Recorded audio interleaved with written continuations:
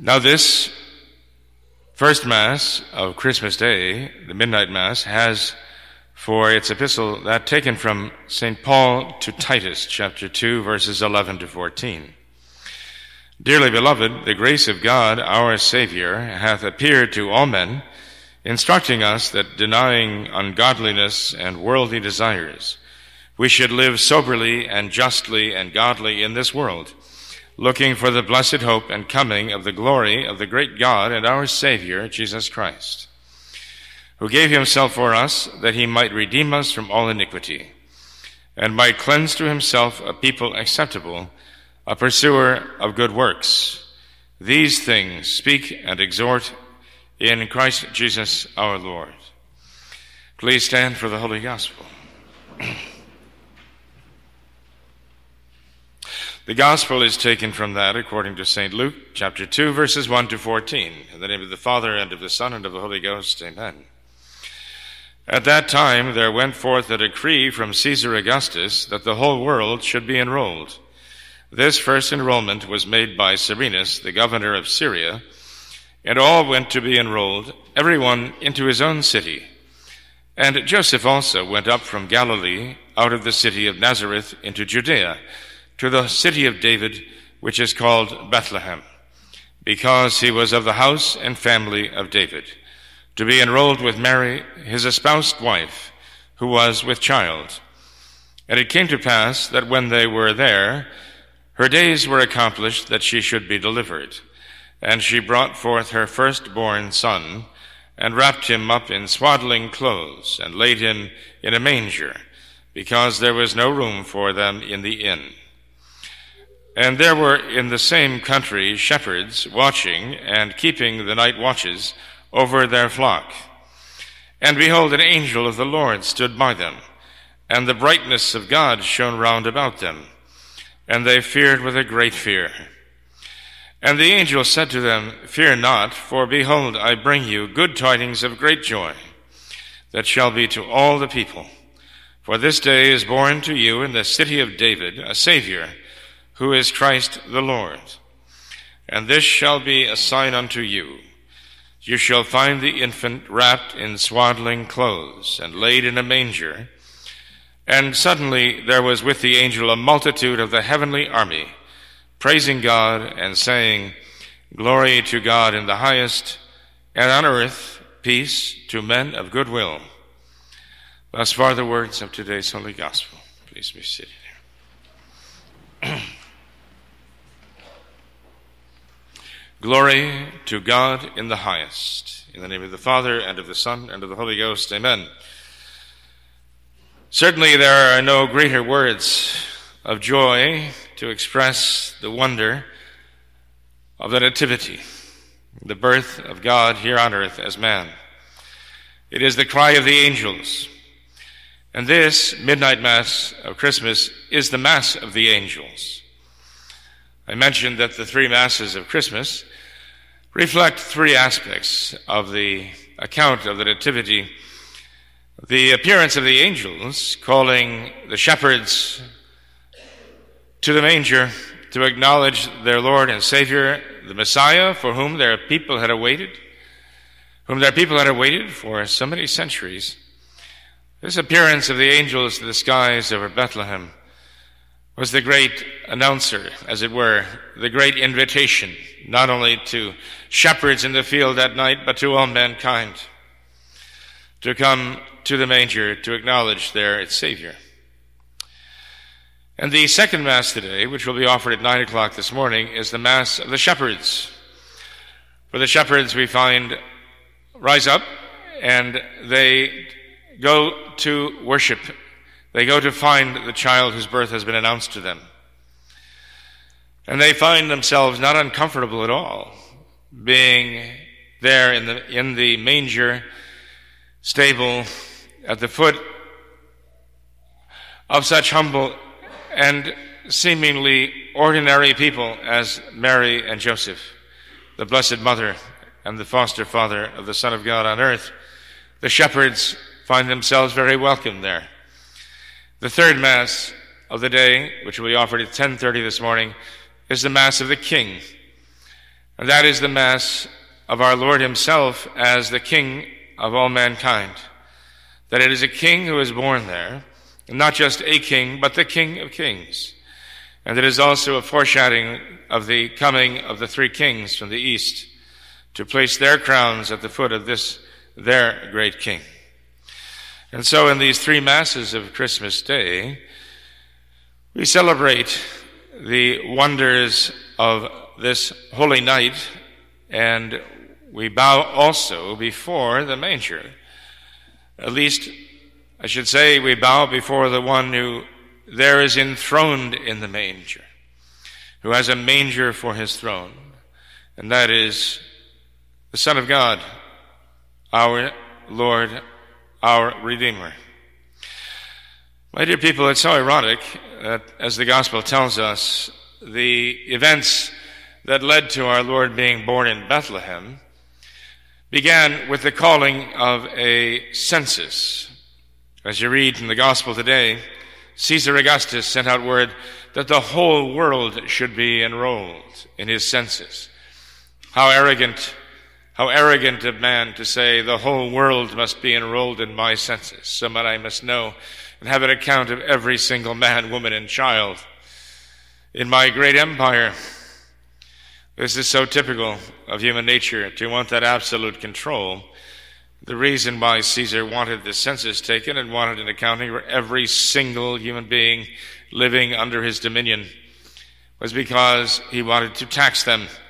He wanted every one of them to be on the tax roll so that no one should escape his ability to plunder them by his tax system supporting the empire. And the situation would get only worse and worse as time went on. As the emperors came and went, so they plundered the people mercilessly. And yet, here in the manger, we find God himself, who has come not to plunder, but in a sense to be plundered for the riches of his person. He has come not to plunder, but he has come to offer himself as our ransom, to give himself entirely, to pay the ransom of a tyrant such as this world can only dread more and more. That is the tyranny of the fallen angel Lucifer, and now becomes Satan. He is the man who is the tyrant of tyrants. He is not only a man, but he's a fallen angel. And we see him operating in the world to gain control of every single man, woman, and child again. He wants this control over them because he wants them to join him, to enlist in his rebellion against God. He wants to count them among his subjects. He wants them to see him as their Lord. And it is for that very reason that the Son of God himself came into this world, to rescue those who had fallen under the dominion of this merciless tyrant, Satan, who wants nothing but to devour every one of us. We must make no mistake about it, no matter what the world may tell us, or how they might explain away the incarnation, if they accept it as a fact. They may believe it, and yet they may minimize it and explain it away, that our Lord only came to accompany us on a certain journey through life. It was not that case at all. In fact, if you read the Gospels, you find over and over again our Lord mentions two things that he personally came to do, that only he could do. And the first was to give his life as the ransom for mankind's sins, the payment for the sins of mankind, the repair of the insult that our sins had caused the Father in heaven, and the damage that these sins had done to our souls. That our Lord came to repair that. As the one who would repair it, he was here to make reparation for that. He is to be our Redeemer. And he would also, in the course of his life and his teaching and his miracles here, and his sacrificial death and resurrection, our Lord would also institute his church. This is the other thing that our Lord spoke of so often.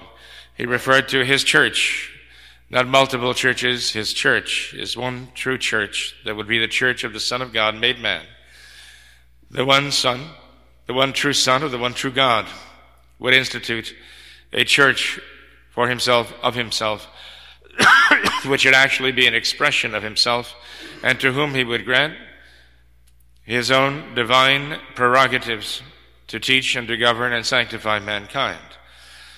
But our Lord also made it very clear that that church would follow his own path in life and death, that that church would be a mirror image of himself throughout history, and that church would also suffer rejection and accusations and persecution, and perhaps even suffer what appeared to all the world to be a death, that it would appear to die.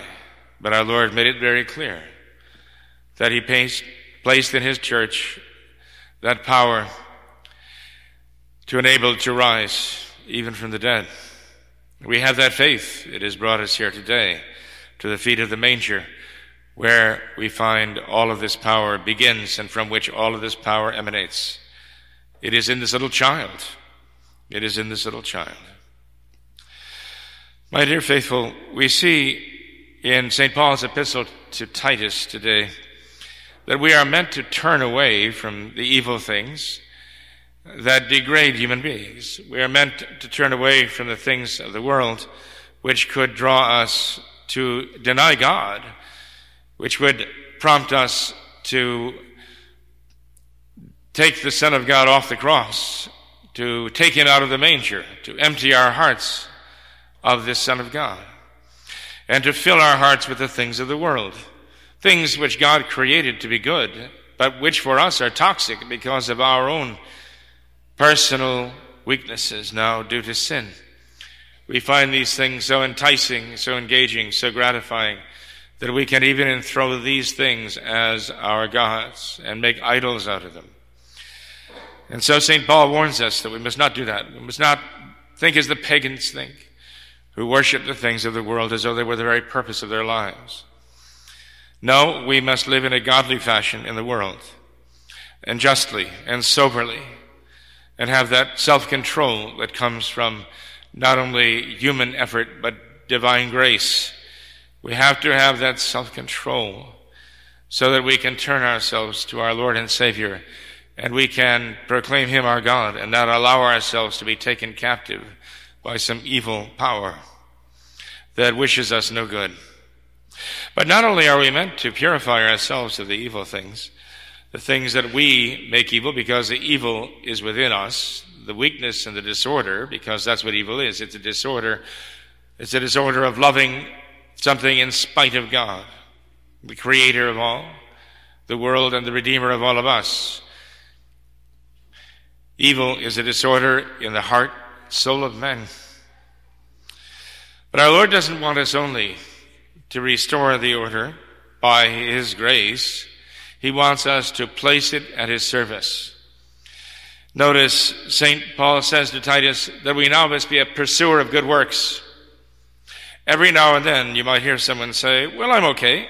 I'm a friend of God. I'm pleasing to God. I have nothing to be afraid of in terms of judgment. I haven't done anything that wrong. Well, if that's all one can say for his life, is that he hasn't done anything that wrong, again, one might ask, well, what does he have to show for the life that he has? Simply that he hasn't done anything terribly evil, at least not in his own mind. But God has given us the power to do great good. God has given us the power and the command to do great good for him and out of love for him. Our faith gives rise to hope, and that faith and hope should engender charity. And that charity is the driving force of all the good that we can do. No, we can't rest on the absence of our laurels simply because we haven't, in our own minds, done terrible things. We can point to so many others who've done much worse things than we have done. And yet, this will not save us. It is fidelity to our Lord and our willingness to be faithful to him. To be, as St. Paul says, a pursuer of good works, to do the good we can, while we can, here on this earth, out of love for our Lord. That is what we are called to do. But even if we could do all the good works in the world, we could never earn heaven. We can only receive it as a great gift from God. We can only receive his grace which, as you know from the Catechism, tells you it is a gift, a supernatural gift of God given to you. And so heaven itself is something that cannot be earned. Living in the grace of God, yes, that is what our Lord wants of us day by day now. But if we lived all of our lives in the grace of God, we still could not earn heaven any more than we could earn Him. We cannot earn Him. We cannot earn the Son of God as a baby in the manger. We cannot earn the incarnation. We cannot earn the Son of God hanging in death upon the cross. We cannot earn the redemption. We cannot earn our Lord Jesus Christ risen from the dead. We cannot earn the resurrection. These are precious gifts of God, unspeakably great, supernatural gifts surpassing all the powers of human nature, not only to earn, but even to understand. But what God does want us to do, though, is do the good we can with the means, the resources, the graces that He gives us, to respond to the graces that He gives, to accomplish His work here in this world. That's what God wants of us. That's what He must demand of us. That's what we must be willing to give. But even then, we must see ourselves still as a poor servant who can do no more than he is given to do. We see the greatness of this gift of God lying here in the manger, who is the remedy for all mankind's illness. So many of us during this season of the year have fallen ill, some to the flu, others to colds, and so on. And we know that there are many afflictions we have a body that we cannot cure, that we are working, laboring, not only through the night, through the day, through the weeks, through the years. We are laboring to find cures for these diseases, the various cancers that attack us, and the various things that attack our hearts and all the rest of us that bring us down and eventually will take our lives in this world. How we labor to remedy these things. And yet, the greatest evil, the greatest illness is that of the human soul. And we have the remedy for all the evils that afflict the human soul. We have the medicine to cure all the evils of the human soul. And that medicine, that remedy is this little child in the manger of Bethlehem so long ago. He has come to be the Redeemer, the remedy for all the evils that beset us. So we go to Him. Now I ask you this year to make a special point of appreciating the greatness of God and His goodness toward you. Each one of us should strive to cultivate virtues. And one of the great virtues we need so much is the virtue of gratitude, the virtue of being thankful. It is not something that comes naturally to us because by our fallen human nature we're very proud.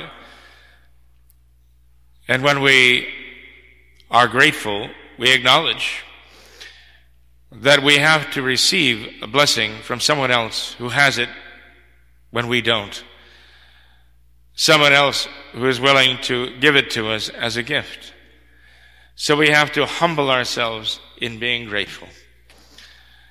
So many times we go through life and we have things apparently going very well for us. We have things seemingly set in order.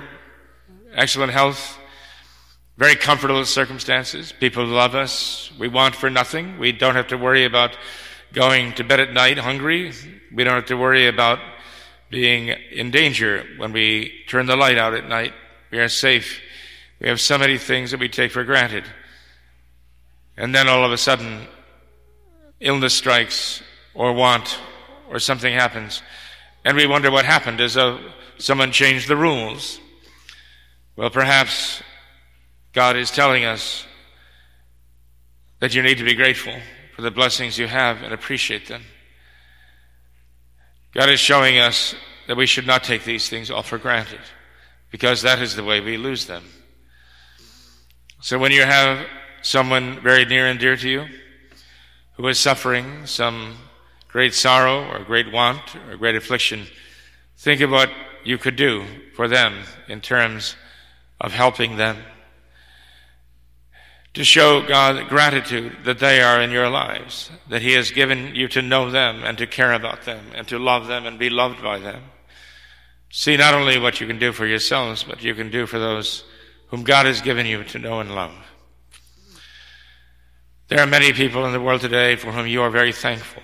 I'm sure you are grateful to God for those friends, dear ones, relatives, family members you have.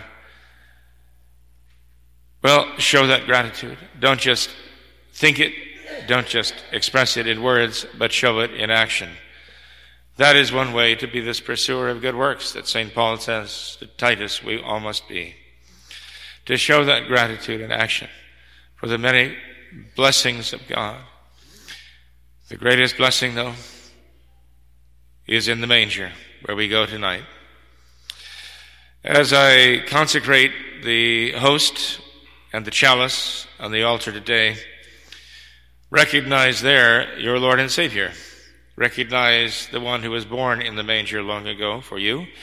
He still continues to come onto our altars by the mystery of the consecration at Mass, a reenactment, as it were, of the Incarnation, but in such a way that our Lord's presence there on the altar at every Mass mirrors His entire life, His conception within the womb of Our Lady and becoming man, and also the consecration as it takes place with the double consecration or transubstantiation of the host and the wine and the chalice, signifying not only His life, but also His death, His sacrificial death for us. And the fact that we recognize Him here and now tells us that now His body is risen and glorified in heaven. And it is through that glory that He makes Himself present upon the altar. It is all here. His entire life and death and resurrection are made present for us at every Mass that is offered. Thank God for that great, great grace, that you have faith to recognize Him on the altar, even as you recognize Him in the manger. May God bless you. In the name of the Father, and of the Son, and of the Holy Ghost. Amen.